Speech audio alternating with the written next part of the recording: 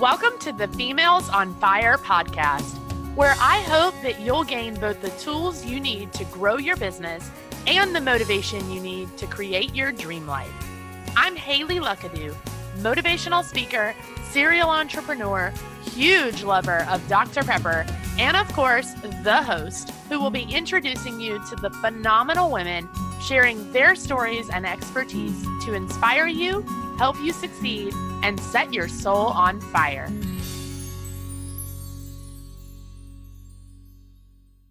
If one of your goals for 2020 is to rock your email marketing, then girl, I've got just the thing.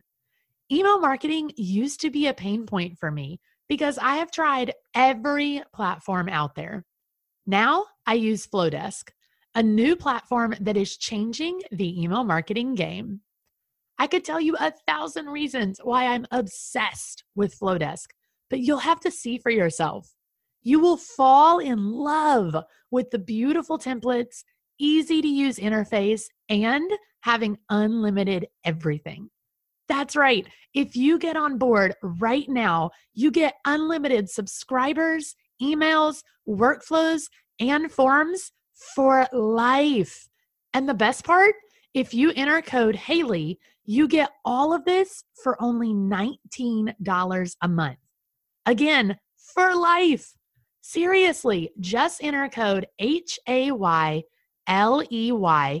and you'll lock in a $19 a month subscription for an unlimited amount of everything Flowdesk has to offer for life. That's an unbeatable deal for your business and your peace of mind. 2020 is the year to change your email marketing. So head to Flowdesk, enter code Haley, and make it your best year in business yet. Welcome back, ladies. Today's episode is going to be a good one because it's a tough conversation that not a lot of people are wanting to have, but I am so excited that we are going to have it on this show and hopefully really benefit your business and just really enhance your life. So today I am chatting with Becky Mollenkamp, and she is a certified business mindset coach who believes that women deserve to feel powerful and fulfilled. And she helps her clients dream and play bigger while also finding contentment in the here and now. And that kind of touches on a little bit of what we're going to talk about today, which is how to prepare your business for a crisis. And then inevitably, how to react to that crisis and how to really handle being an entrepreneur in those hard times. Becky has an incredible story of how she went through this similar story. And so she's going to talk a little bit about that today, along with her tips and advice for what you really need to do to prepare your business for those unexpected turn of events in life and what you can do to really build up the mindset to handle those crises when they happen and really react well to them. So I know you guys are going to love Becky and all of her little nuggets of wisdom. So let's tune in. Hi, Becky. Thank you so much for joining me today. Thanks for having me. I'm excited to be here. Yeah, we're definitely excited to have you. So before we dive into our whole conversation, why don't you tell everybody who you are and a little bit about what you do and how you got there and this whole crazy business story that I know you have. Sure.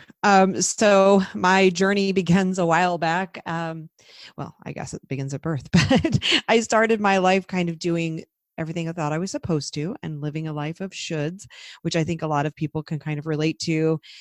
Kind of waking up at one point, whatever that is for you, where you sort of think, whoa, what is this life? And is this what I really want? And that was kind of where my journey, I felt like, started. Like the first act of my life was that doing the shoulds. And then it was a rough 6 months that really shook me out of that.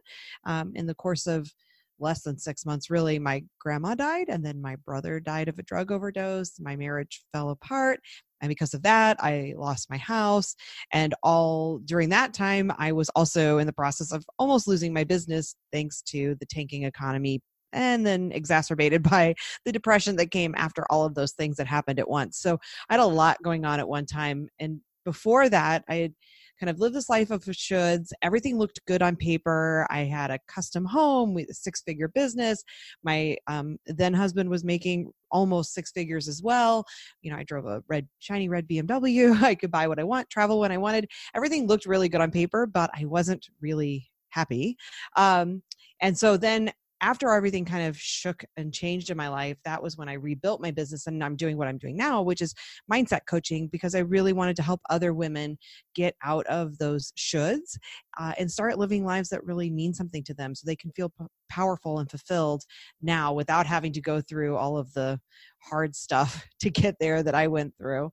And so in that process of kind of nearly losing my business and rebuilding it and having my life sort of torn apart, as a self-employed person, which is a difficult thing because it wasn't like I could take sick time. I didn't get bereavement leave when my brother died. I didn't get any time off. I didn't have PTO to pull from when I was feeling down. And so I nearly lost my business on that, and learned a lot through that process too about just protecting your sanity and your business in those rough times. Wow, that's so intense. Here's what I love about your story so much, because it's so real. And I know that sounds kind of silly, but I think a lot of entrepreneurs and small business owners, when they set out to start a business, it seems kind of glamorous. Like, you get to like work from home, and you can sit around, in your mind, you can sit around like on your couch and have Netflix on in the background, and never have to put, real clothes on. And you can just do whatever you want whenever you want, and go out to lunch with your friends on a random Wednesday because you own your business and you can. But I don't think people think about, especially in the beginning, the really hard parts of being a business owner, which is all of those things you just mentioned. You don't get to just quit on your clients and not be there when something bad happens, when somebody passes away, or when even when you just need a break and you need a little time off. And so I think it's really hard for especially new business owners to kind of understand those sort of downsides to running your own business as well. And so I love that you're just like, look at all these things I made it through. And yeah, that was really hard, but you came back from that. And I think it's such an intense story. I mean, you had so many things happen right around the same time. And, that's a really big hit on your business, but it's a really big hit on you as well and your mindset. And I know that had to be a really hard thing to walk through. Yeah. But And a lot of businesses fold when things like that happen. yeah, And after having gone through it, I know why. It's easy for a business to fold when you've built the business around yourself, particularly as a service provider. But even as a person who's running a small product-based business, when you are your business, when you're the person who's responsible for almost everything in it, when you make all the decisions and a lot of times are doing all or most of the work in your business, I mean, just think about it. If something happens and you're not able to put in that work for a week, a month, a few months, what would happen? For most people, I think if they answer that question for themselves, the answer is the business would probably fall apart. And it is a really very real part of it. And I mean, I had a 6-figure business, so it wasn't like I was just scraping by. And even somebody who had a very successful business, you couple a tanking economy, a change in the economy with a lot of personal stuff going on, and it's a real recipe for potential disaster. And so the fact that I'm here 15 years after starting my business and still running a business, it looks different now than it did then, but it's another business that's now almost as successful as the last business I grew. It's possible to survive those things, but I mean, if you're not thinking about it, it might be time to start thinking about it. And the hard thing is nobody wants to think about bad times. No one wants to think about the possibility that they might have someone close to them die, or that the economy could start to turn for the worse, or all of those things and more could happen at once. We don't like to think about the potential bad. And I don't like the idea of sitting in it and wallowing in it. But if you're not thinking about it, then you're not preparing. And if something does happen, then you are going to be in real trouble, versus if you are ready, or at least make some amount of effort to change things, be prepared, then you are in a much better position. And that's the kind of businesses that will probably survive. And I wasn't prepared the first time I had all of this stuff happen. Later, I went through a miscarriage, and and had, a few months of being depressed. And that time I survived it much better and without as much damage to my business and life, because I had been through this before and kind of knew what not to do. Right, exactly. Well, and I don't know the exact statistics, but I know most businesses don't make it past their first year anyway. Mhm. And a lot of businesses don't make it past like 4 or 5 years. And I know that's a huge majority of people that start businesses. They're out anyway. So now Mhm. imagine on top of that, going through some of the things that you went through, like a death in the family or, all of those really tragic events and having to sustain a business that you were already having trouble sustaining. You had a six-figure business and it was hard. So Mhm. imagine if, you're in your first year of business and you're struggling already to learn the ropes and gain that income and build your, client list or whatever, then it's even harder. So I love this idea of, just being prepared. And I'm like you, don't sit and wallow in it because there's nothing you can do. And I think that's a really important point to make that you kind of touched on, is that all of this was completely out of your control. It's not like you were just running, for lack of a better term, a crappy business Right. and you were unprepared in that way. You were running a great company. You had six figures going for you. I mean, that's an awesome thing to achieve. But these are all things that are out of your control. And like you said, we don't want to think about them, but you've got to have a plan in place for when these things do happen. And, it's one of those like, plan for the worst and hope for the best. Like, make a plan, hope you never have to use it, but have it there. It's like a life insurance policy for your business. Right. And the events were absolutely outside of my control. Obviously, I mean, no one would choose to have their brother die or, Right. necessarily like have your marriage fall apart, all of those things. The events were outside of my control, but how I prepared or didn't and how I reacted after was within my control. And so that's the pieces that we need to be thinking about, not the like sitting and worrying about like, oh gosh, what if the worst happens? You're right. We don't get to decide if or when the worst happens. But what we can do is take control, or at least try to do the best we can to prepare for the things we can control, which is obviously how prepared we are and then how we react in those situations. And that's what I really learned from all of that process, because I'm never going to be able to control what happens, but I can Right. start to control it. And that's a lot of the work I do with my mindset coaching. There's a lot of that. It's about like, you don't get to control how people feel or what happens. What you get to control is your piece of it, which is, how do you show up then? How do you react? How do you behave? What do you do? That's the part that's within your control. And so a big part of the work I do now also was kind of learned through that process.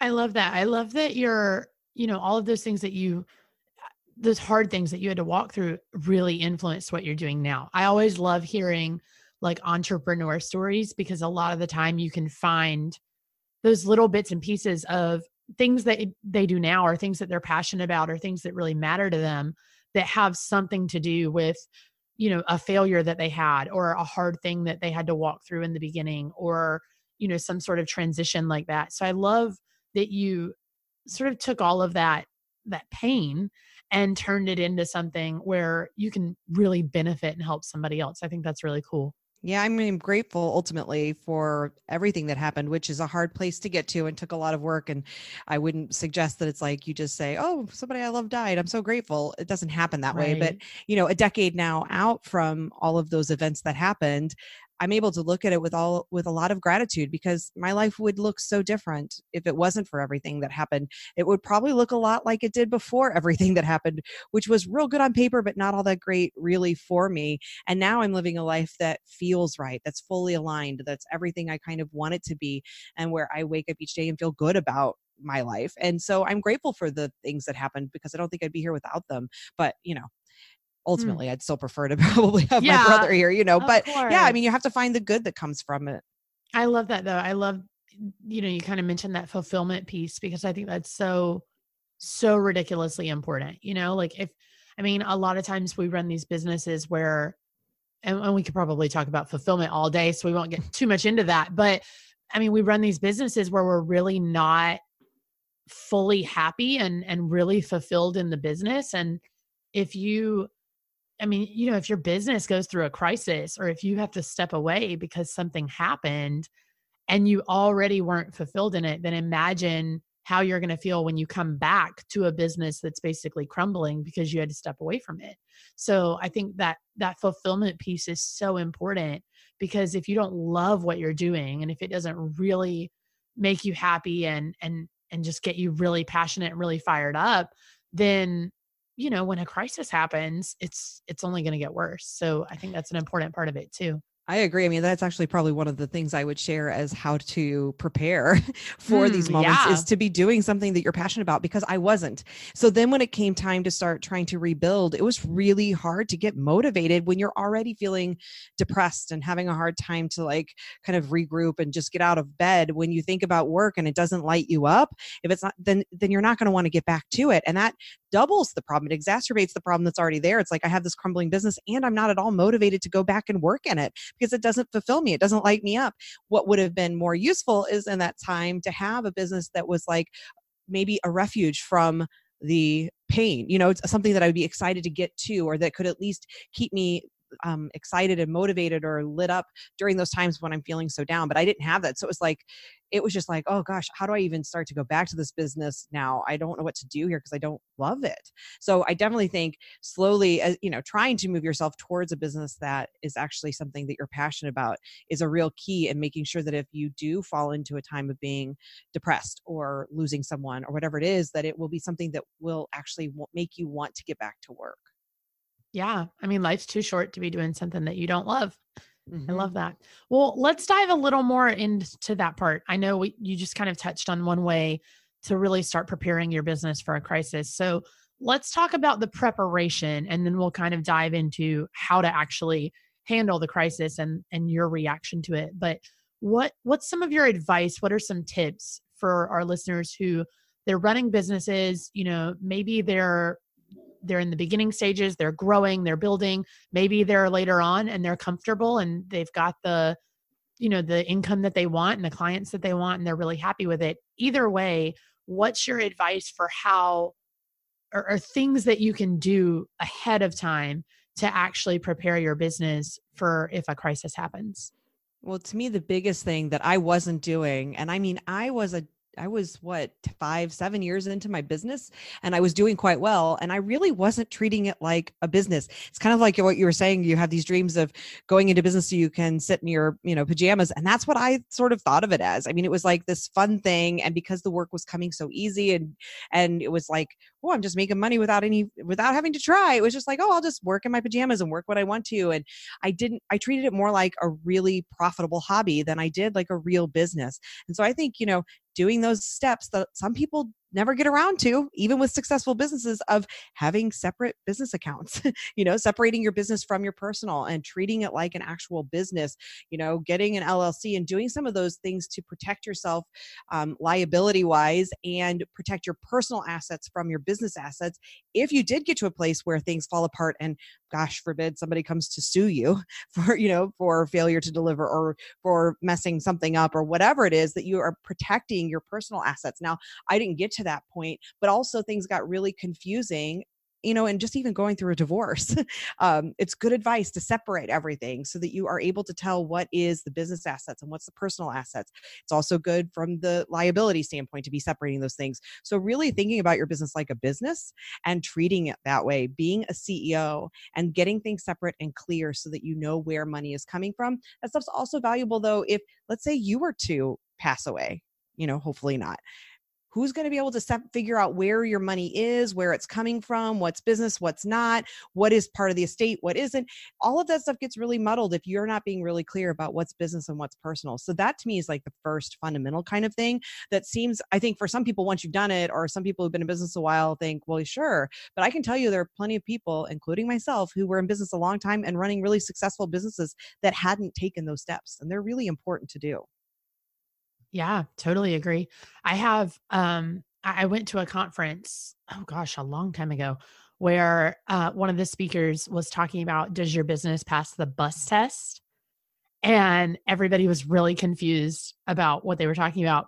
And she was like, does your business pass the bus test? So if you walked out into the street and got hit by a bus, what's going to happen to your business? What's going to happen to your company? Does it pass the test that it will survive without you, especially if you have a team or employees, people who are relying on that paycheck, is that company able to run without you? So, that's kind of a drastic way to dive into looking at it, but it's a really, big eye opener. It's a good point that, you need to prepare for a crisis if you need to step away for a little while and things are hard. But, it's also worth thinking about that if your family relies on income from this business, or you've got employees who rely on that paycheck, you've got to think about, well, what if I weren't here? So I think having that plan and implementing all of those things that you said is pretty crucial.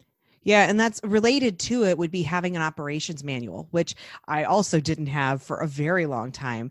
And now see how important it is having a place, a central place, even if you don't have a team. If you have a team, it's essential. But even if you don't have a team, somewhere where people know how to all the workings of your business. What's your client list? What's their contact information? Because if something happened to you and you needed someone else to step in, even if you're just in the hospital and prolonged, or you lose the use of your arms or whatever happens, you need someone to be able to go in and contact your your clients and say, hey, she's unable to work right now. This is her partner or her, VA or whoever you would have do that work. But they can't do it if they don't know how to reach those people. And very often we keep so much of this information inside, we're not sharing it. How do they go and get into your accounts for not just for things like your bank, but for like your social media accounts that is charging you every month for however much to manage, for your whatever tools that you're using that you're getting charged every month, if those needed to be placed on hold or canceled so you're not continuing to get hit with those fees. Who's going to do that? Where are they going to find the information to do it? But even smaller, like not as scary, is just like if you do have a VA or some other team and you're not able to do your parts of your job, they need to be outlined there for someone somewhere. How does payroll get handled, or whatever other pieces of your job that you're doing that need to go on while you're, even if it's just depressed and need to take 2 months off, or by the way, what if maybe it's something joyful, you're having a baby, that's a great thing and you're excited, but setting yourself up for maternity leave. What are the steps that are going to happen in your absence? That stuff needs to be outlined somewhere, not just in your head. And doing it long before you need it is really smart. So it's there in case you need it when you're not prepared to need it. A lot of times we do this in advance of maybe having a baby for maternity leave. But what if something else came up and we needed that stuff and we weren't ready? So having that kind of thing, having an operations manual, and there's lots of great resources online for how to create an operations manual. Finding something and making sure someone knows where it lives is really important too. I totally agree. And I'm glad you said that, we plan for the happier moments. If we're going to take a month off because we're going to go like travel Europe, or if you're having a baby, or any of those things, we really plan around those joyful moments. But let's face it, life throws us pretty much as many curveballs as it throws us, good things. So planning for those really kind of awful moments too is so important. And I think that's the part that, like we said in the beginning, not a lot of people really think about, especially going into business, because it kind of looks like butterflies and rainbows from the outside. You're like, oh, Netflix is my best friend. I live in my sweatpants. Everything's great. And I know you said that was kind of how you were. You weren't really treating it like a business. You were like, I'm going to work whenever I want. And not that that's a bad thing. If you're a business owner, by all means, like if you want to pick up on a Wednesday and go to lunch because you can, then do it. But you've got to have a plan, and you've got to be prepared for the days when that's not possible, and for the days when you have to step away. Yeah. And another thing that's kind of related to that, of like just working whenever and letting things just happen. Part of my problem with that was that I was sort of just taking the work that came, right? Because it was the easy stuff. And I wasn't treating my business really like a business and thinking about it long term. And so I put a lot of eggs in like one client basket. It was a really big client basket that was a really profitable client basket. However, when the economy shifted in 2008, for anyone who's old enough to remember, I was working then, I had my business then. That's when things started. It was like 2009 is by the time that 2008 economic recession really hit the industry I was working in. And that just happened to be like right as everything else was starting to happen. So this business that had been growing like crazy suddenly was just coming to a grind grinding halt because I had put so many eggs in one basket. And it was easy to do. It seemed like, why wouldn't I? The money's just coming in. But I now really realize the importance of having multiple streams of income, looking at ways to have passive income so that if something happens in one market sector or with one type of business, one type of part of my business, I have the others to help offset that or to give me some amount of stability, and with passive income, it's like, okay, that's money that even if I'm not able to work in my business for a stretch, hopefully it's still continuing to come in. So thinking about business in that way, like when people used to talk about that kind of stuff to me, back in the beginning of my business, I was like, why do I need to worry about that? I have so much business right now that I can't see straight. Now I understand the importance of making sure that your business is diversified, just like your stock portfolio. And they talk to you about doing with that. It's like, do the same thing with your business so that you aren't going to be so heavily impacted. If one client folds, one market sector decides, takes a hit, or, one stream of income isn't working for you, having multiple streams of income, whether that's like, is a service professional working with different market sectors, or, maybe as a coach, having both a course and doing one-on-one work and a membership or whatever that looks like, but finding ways within what you do to not have everything in all your eggs in that one basket, I think is the other big important thing I would suggest. Absolutely. And that's such a good piece of advice. I was actually about to say, diversify is really the word that you want to be thinking of. And my dad was a huge finance guy. So I, hear all of those like investment terms all the time. But if you think about it, I mean, like we were saying about how we plan for those good times, we walk into, these offices and we say, okay, I've got X amount of dollars that I want to invest. What do I do with it? And the person's going to tell you, okay, we need to, diversify this money. Like, let's put some in stocks and some in this and, really break it up so that you're making money in several different places. And so why don't we do that with our business? Why don't, and I'm guilty of that. I think we're all guilty of that, relying on that one client, or those couple of clients, but that's not healthy for your business. And it's not healthy for you because inevitably, if something happens, then now all of a sudden it's not just your business that you're worrying about. It's, your family because you were relying on that income. It's your employees because they're relying on it. It's, it's really bad for your mindset and your mental well-being as a whole to have to go through something like that. So just simply, like you said, diversifying and preparing and finding those different streams of especially passive income. I'm huge on passive income because I'm like, I want to make money while I sleep. That was always the goal. And even if it's not a lot of money, if you can just be bringing in money when you're off the clock, when you're not in the office, on the days where you do go out to lunch with some friends or you have a crisis or, whatever, I think that's a really big part of really scaling and learning how to run a really successful business is learning how to bring in those different avenues of revenue. Yeah. My goal right now, and, I'm not in a place where I'm in depression or have, struggling or have any bad things that are going on or whatever. My business is growing, but my goal right now is to get my passive income to the place where it covers at least my portion of our family's required monthly expenditures. I'm not looking necessarily, it'd be great if passive income grew to like leaps and bounds, but I've been slowly growing it to the point now where it's like, okay, if my husband were to lose his job tomorrow, or if none of my clients decided to resign, whatever happens, I would know that I still have this line item in my budget. Now, granted, it still takes some amount of work, right? It's not like passive is truly like you can just sleep forever and it goes on, but that would at least sustain those bills for the next few months, and I'm getting to that point now where it's like, okay, and that gives you some breathing room and allows me to feel less stressed about that. Cause I think a lot of us in the back of our head, there's always that little voice going, oh my gosh, but what if those clients didn't resign next month? Or what if everything falls apart? That's like, what if my husband loses his job? Whatever it is, a lot of us have that nagging thing in the back of our head that's constantly creating this stress in our businesses and our bodies. And just being able to build the passive income to the place that it at least alleviates for whatever your runway looks like, but some amount of time alleviates that worry. That's really freeing and a nice place to be. So it's not like you have to necessarily look at passive income like, oh gosh, how am I going to make, multiple six figures of passive income? Just how can you build up at least enough to give yourself some padding and some cushion to not have to have that worry in the back of your head all the time. Definitely. Definitely. So true. 100%. So let's dive into that what if a little bit. Mm-hmm. the crisis happens. Now what?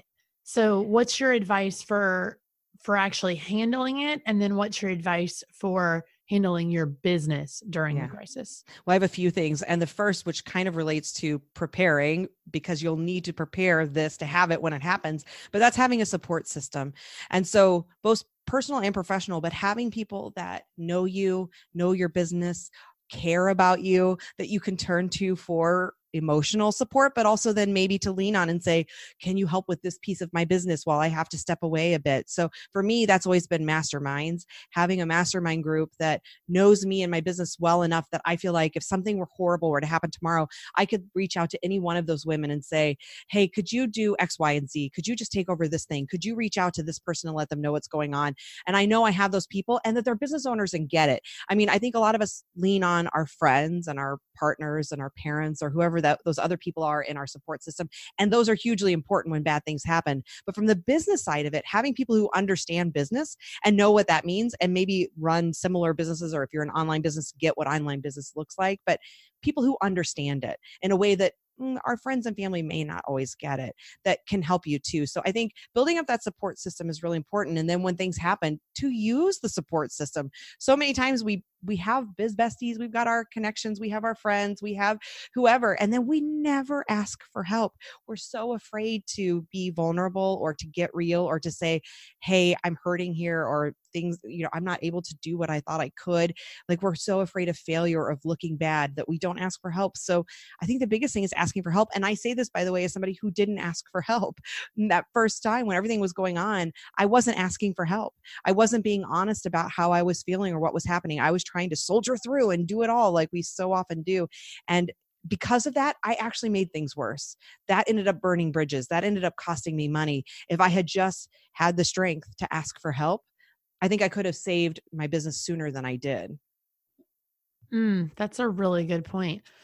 I think that especially applies even outside of your business, because you Mhm. said both personal and professional. But, so often I think we're constantly thinking like, oh, I, wish I had friends that I knew would really be there for me when something happens. And then we go out and we make those friends, and you get asked like, oh, do you have a person like that you could turn to? Do you have a best friend like that? Do you have whoever? And usually we can all think of somebody in our head that we're like, oh yeah, that person would 100% be there for me.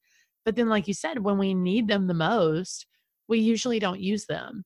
And I think it's 'cause, there's a lot of mindset work around that. And I know that's pretty much exactly what you do. So I'm sure you've heard all the excuses in the world, but I feel like a lot of times we just feel so guilty for a question that we haven't even asked yet, and for asking for help and saying like, "Oh, can you help me out with this, or can you let this person know what's going on, or can you do whatever?" And most of the time, if you have somebody like that in your life who would be willing to do it, odds are you would probably do it for them too. So I think just stepping back and saying, I shouldn't feel guilty for asking for help. It's not like I do it all the time. This is a crisis. I need somebody is a really big part of that mindset work of sort of building that network and that support system that you were talking about.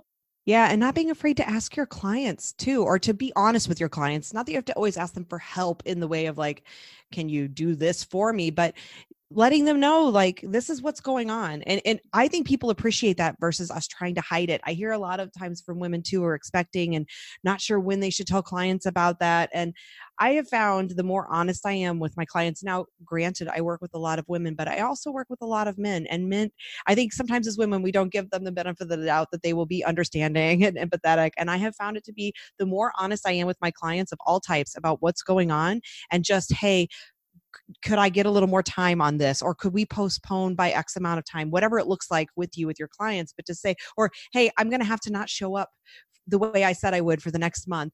I've been shocked at how giving clients are, how forgiving and willing to say it's okay.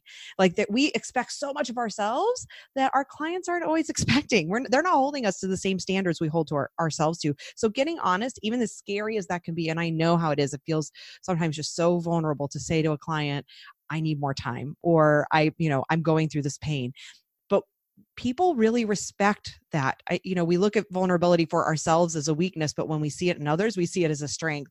And so other people will see that as a strength, and they will, more often than not, I have found, will say, it's okay. And truly mean it, not be like, oh, it's okay. Oh, I can't believe she's doing that. But to just truly mean like, it's okay. Take the time. My world isn't going to end over here just because you're going to be a little late in delivering what you said you would. Totally agree. And I'm like you, I think most of the time, and in my experience too, the majority of the time, people are a whole lot more understanding than you think that they're going to be. So It's because we're not understanding with ourselves. We don't do that for ourselves. So we expect other people to be that way. But the truth is other people, they're not looking at things the way we're looking at it for ourselves. They're not beating us up the way we beat ourselves up.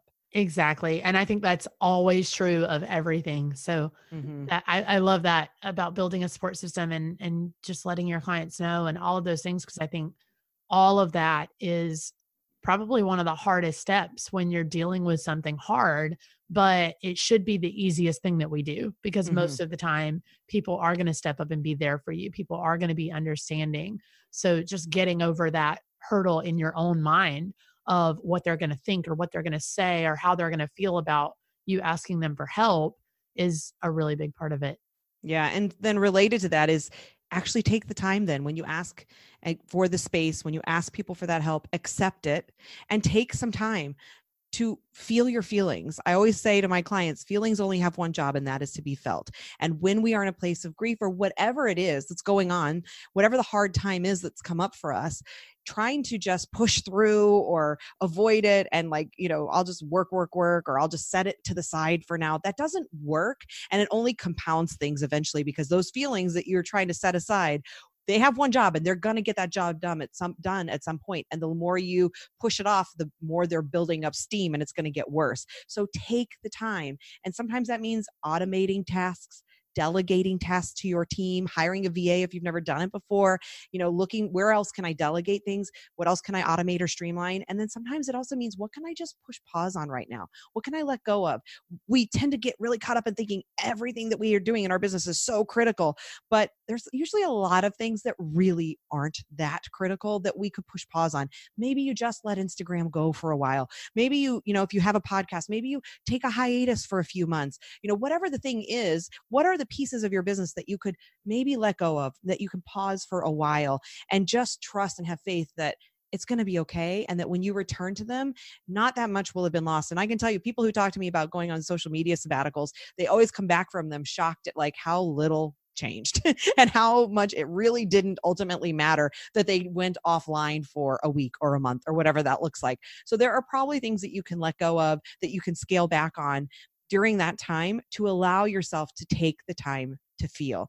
And I think too often we don't give ourselves permission to do that. And then we end up burning ourselves out because during those times of real strong emotion, when something big is going on, whatever it looks like for you, everything that when you're trying to just push through it, you're actually going to get to burnout way sooner than you would if you were doing it in a good state. I don't think it's ever a good idea to be trying to do too much, but when you're trying to do too much and you're emotionally not there, when your brain is somewhere else, that is a recipe for burnout.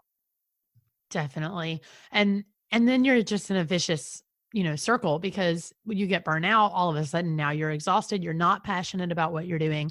And we're back to the very beginning of this conversation where now you've got to kind of relight that fire to find what you're passionate about and come back to a business that is really hard to come back to because now you don't love what you're doing. You're not invested in it. You don't want to be there.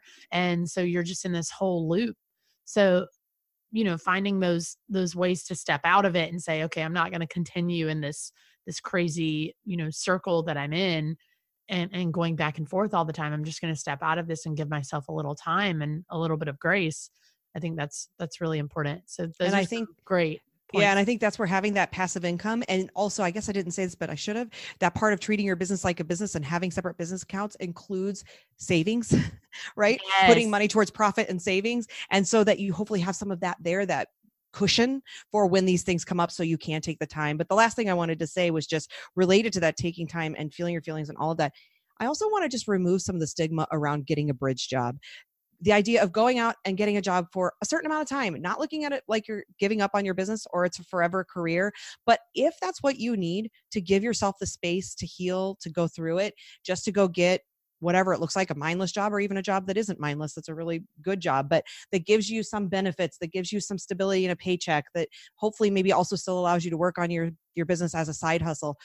If you need that for a certain amount of time, do it without shame. There's so much shame in the business space, especially this online business space, of like going to get a 9 to 5, and that's like the worst possible thing that could happen. And I think getting a bridge job can be something that can be really useful and can help keep you from losing your entire livelihood, losing your entire life during a process of like healing, and give you that space to heal. And so if that's what you need to do, do it. I did that after my miscarriage. I went and got a job for 3 months because I was just in a place where I was like, I have so much anxiety and I'm dealing with so much that just trying to work in my business is overwhelming me. And going and having a space, it was just 3 months, but where I was showing up every day, it kind of kept me in that work mindset that a more structured job sometimes can versus working for yourself. It kept a paycheck coming in where I was feeling like, okay, I'm contributing and I can do this kind of mindlessly. I needed that. And it was what saved me after that versus trying to just scrap and struggle and hustle and all of those things that when you're in that space, you can't always do. And so that's the last thing I want to point out, is that if that's where you're at and that's what you need, do it. Do what you need to do to protect yourself. And if that means a bridge job, so be it. It's okay. Yeah. And that's a really good point too, because I think you're right. I think there is a huge stigma in entrepreneurship of going to get another 9 to 5 or going to get some other job. And people feel like you're quitting on your business. But I think you've got to look at that, like you said, like it's a lifeline of, trying to save your business. Because if you keep going down the road that you're going, where you're burnout, you're stressed, you're exhausted, you're, trying to hustle just to get whatever income you can, because you're really struggling, then your business is going to go down. I mean, there are businesses that make it through that for sure, but it's really, really hard. And most of the time, those entrepreneurs are coming out on the other side going, I wish I had done this. I wish I had done that. I wish I had been better prepared or gotten another job or done whatever. And I think you're right. There shouldn't be any shame in saying, hey, I need this lifeline. It's just like reaching out to a friend and having that support system and saying, hey, I need a little bit of help. This is your little bit of help. There's nothing wrong with going and getting another job. And like you said, even if it's only for a little while, for you, it was 3 months. Yeah, right. It doesn't have to be forever. And I think that's the part that happens. We think like, oh, if I do this, then I've now given up forever. And it doesn't have to be. So don't look at it that way. And the world works so differently now around careers. Most people don't go get a job and then they're in that job for the next 20 years of their life. That's just not how it works. And employers don't expect that. So just don't look at it that way. It's okay. Just think of it as a temporary solution. And it can be exactly that. If it becomes something that you love and it becomes the new thing, that's okay too. But just be open to what you need. Yeah, absolutely. 100% agree. And I think too, just kind of one quick last point on something you mentioned, I think it can really help you. You said it helped you with like staying in that work mindset during that time.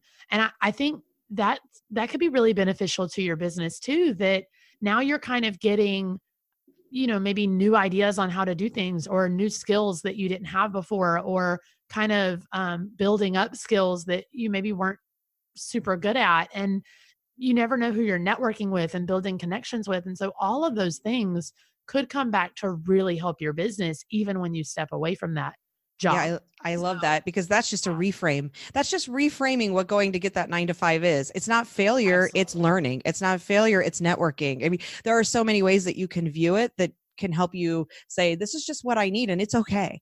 And so, yeah, I just think that they can be really valuable, and it doesn't have to be a forever solution, but it can be a really good temporary solution when you're in those moments, especially if maybe you haven't prepared your business for these times as well. And hey, we can't change where you're at right now, right? Like if that's where you're at, that's where you're at. And that's okay. Instead of beating yourself up over it, say, okay, what can I do? Well, maybe I can go get this job to help keep things stable, just to stabilize income. And in the meantime, start taking these other steps that we've talked about on how you can start to then rebuild the business in a way that might be better prepared for the next time something bad happens. Because unfortunately, it probably will. That's just life. Bad things happen, right? And we can't control them. But like we said at the beginning, you can control all these things that help you prepare for it. So true. Oh, I love this conversation. It's so good. And so many little, nuggets of insight in here that I feel like just not a lot of people are talking about. Not a lot of people want to sit down and talk about what to do when your business is in a crisis. So I was really excited that, we were going to have this conversation. And I think it's going to be really beneficial to a lot of listeners who maybe aren't as prepared as they should be. And now, you've got that rolling in their mind a little bit and they're going to start playing with those ideas of how to really be prepared. So I I'm love super that. excited about this conversation. I love it. Me too. Love I'm it. excited too for anyone that's listening. Like, because I know when you see something about crisis, most people are like, oh, I don't want to watch. I don't want to listen to that. I don't want to be a part of that. So if you did, more power to you. Congrats. I'm proud of you because that means that you are thinking like a CEO. And so now just put these things into action and it's going to make a huge difference. And you can feel more you can rest assured that if something does go wrong, you're going to be in a much better position than the people who decided not to listen because they heard crisis. Love it. Yes, so true. All right. Well, since it's the end of the episode, I always do a quick little lightning round and we'll just breeze through these really quickly. Sure. But just a couple of fun questions to close out the show. So, first and foremost, what does your morning routine look like?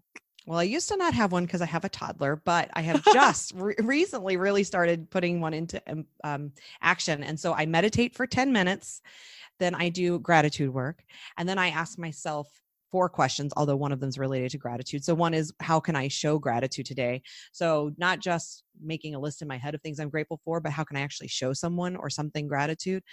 What can I do to show myself some love today? What's one thing I can do to move incrementally closer to my goals today? And what's one way I can live into my values today? So those are the 4 questions I ask myself after I meditate and kind of do my gratitude list. And it's amazing. It doesn't take much time to do that process. I used to be so resistant to morning routines because I'm like, I don't have time for that. It really only takes me 15 minutes, which is not that long. I do it as soon as I sit down at my desk. And it's amazing how much it has been shifting the way I feel about my work days. I love that. Oh, that's such a good routine. I love that so much. Thanks. Love it. What is the last book that you read? I can tell you because I've been tracking my books for this year. And There the you last go. book I read that was nonfiction was How to Be Here by Rob Bell. I'm really focusing on mindfulness in 2020. And then I also read Sharp Objects by Gillian Flynn, which is a fiction. So those are Very the 2 books cool. I've read this month. Gosh, you're already way ahead of me.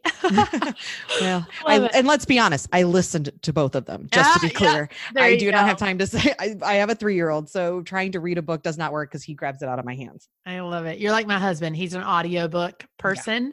And I'm like, no, I have to hold it in my hand and read I it. used to be that way until I had a kid. I finally had to get over the resistance because I was like, I'm doing this and I am Yeah. not reading books and I want to consume more information. So Right. I'm listening. Yep. Kids will change you. Yep, for sure. All right. What is one thing that you recommend to everybody? So this could be like a service that you use in your business. It could be a product you love using in your kitchen, like whatever you want, but something that you just love and recommend that everybody has to have. Well, the first thing that comes to my head is the one book I recommend to everyone. And we were just talking about books, but it's The Big Leap by Gay Hendricks. It's to me like the foundational kind of work for doing mindset work. And I love it. And everyone I know who reads it loves it. So that's the thing I usually recommend to everyone. Yes, I love that book. It's so good. Yes. It's so, so good. That's a great one. Great recommendation. All right. Last question. What is the best piece of advice that you have ever been given? My favorite is from a friend who, and it's also mindset related, who said to me one time when I was sort of in a state of dread, and this was about a decade ago as I was going through all of these things and kind of coming out the other side of the divorce and everything. And I was really focused on like, oh, what if, right? And she said, why do you keep asking yourself what's the worst that could happen? Why don't you ask yourself what's the best that could happen? And it really was just such a simple shift that now I do it every time I start to get into that place when people will say, what's the worst that could happen? I'll say, hey, what's the best that could happen? And it really does help open people's eyes to like possibility instead of limitation. And I really love that. I love that. Sometimes those smallest, simplest shifts are the ones that make the biggest impact. So I love that so much. That's so good. So Yeah. good. All right. Well, tell everybody where they can find you. What's your website, your social? What are you promoting right now? Where do you want them to follow along? Well, you can follow me at BeckyMollenkamp.com or at Becky Mollenkamp on Instagram. I'm sure the spelling will be here on there because I know people get confused on how to spell my name. And just follow along. I don't know right now. I'm not promoting anything in particular. I just finished promoting the last email challenge I was doing. So we'll see what's next. Awesome. Yes. So everybody go check out Becky and follow along for when she's got some cool new things coming, and check out working with her if you're interested in that mindset work and really getting into that and starting to dive into that side of your business. Cause as you can tell, she's amazing and has so many great insights and so many helpful tips. And Becky, thank you so much for being here. Cause I mean, honestly, I feel like this was such a good conversation because, like I said, it's going to help a lot of our listeners who, maybe if they've touched on the idea of thinking of what to do in a crisis, but really haven't implemented that plan. And a lot of people, like you said, just avoid the word crisis altogether. So I just think it's such a powerful conversation to have that not a lot of people are willing to sit down and have. So I'm just really grateful that you shared your time and all of those tips, and just tried to make running a business a little easier for our listeners and make the world a little bit better. Well, I'm glad that you were willing to go and do this topic because some people aren't. And for me, it's all about shifting from that life is happening to me to what can I do now? And I just think it's that reactive versus proactive. So as icky as some of the topics, the ideas might be, just think of it from that place of how can I be proactive here? And then it feels far more empowering instead of depressing, I think. And so thank you very much for going there and covering this topic and having me on. I really appreciate it. Well, ladies, that's it for this time. But don't forget to head over to the show notes to grab special bonus content from our guests. I'd love if you could show your support for the show. So if you have just a minute, leave a 5-star review about how much you love this podcast. Then head over to femalesonfirepodcast.com and grab your Females on Fire apparel. Get a t-shirt, hat, and more because it all goes to fund the podcast. And don't forget to show off your new swag to all your friends on social media and tag me at Females on Fire and at Haley Luckadoo. I'll be back next week with another great show for you. But until then, keep reaching for those dreams that set your soul on fire.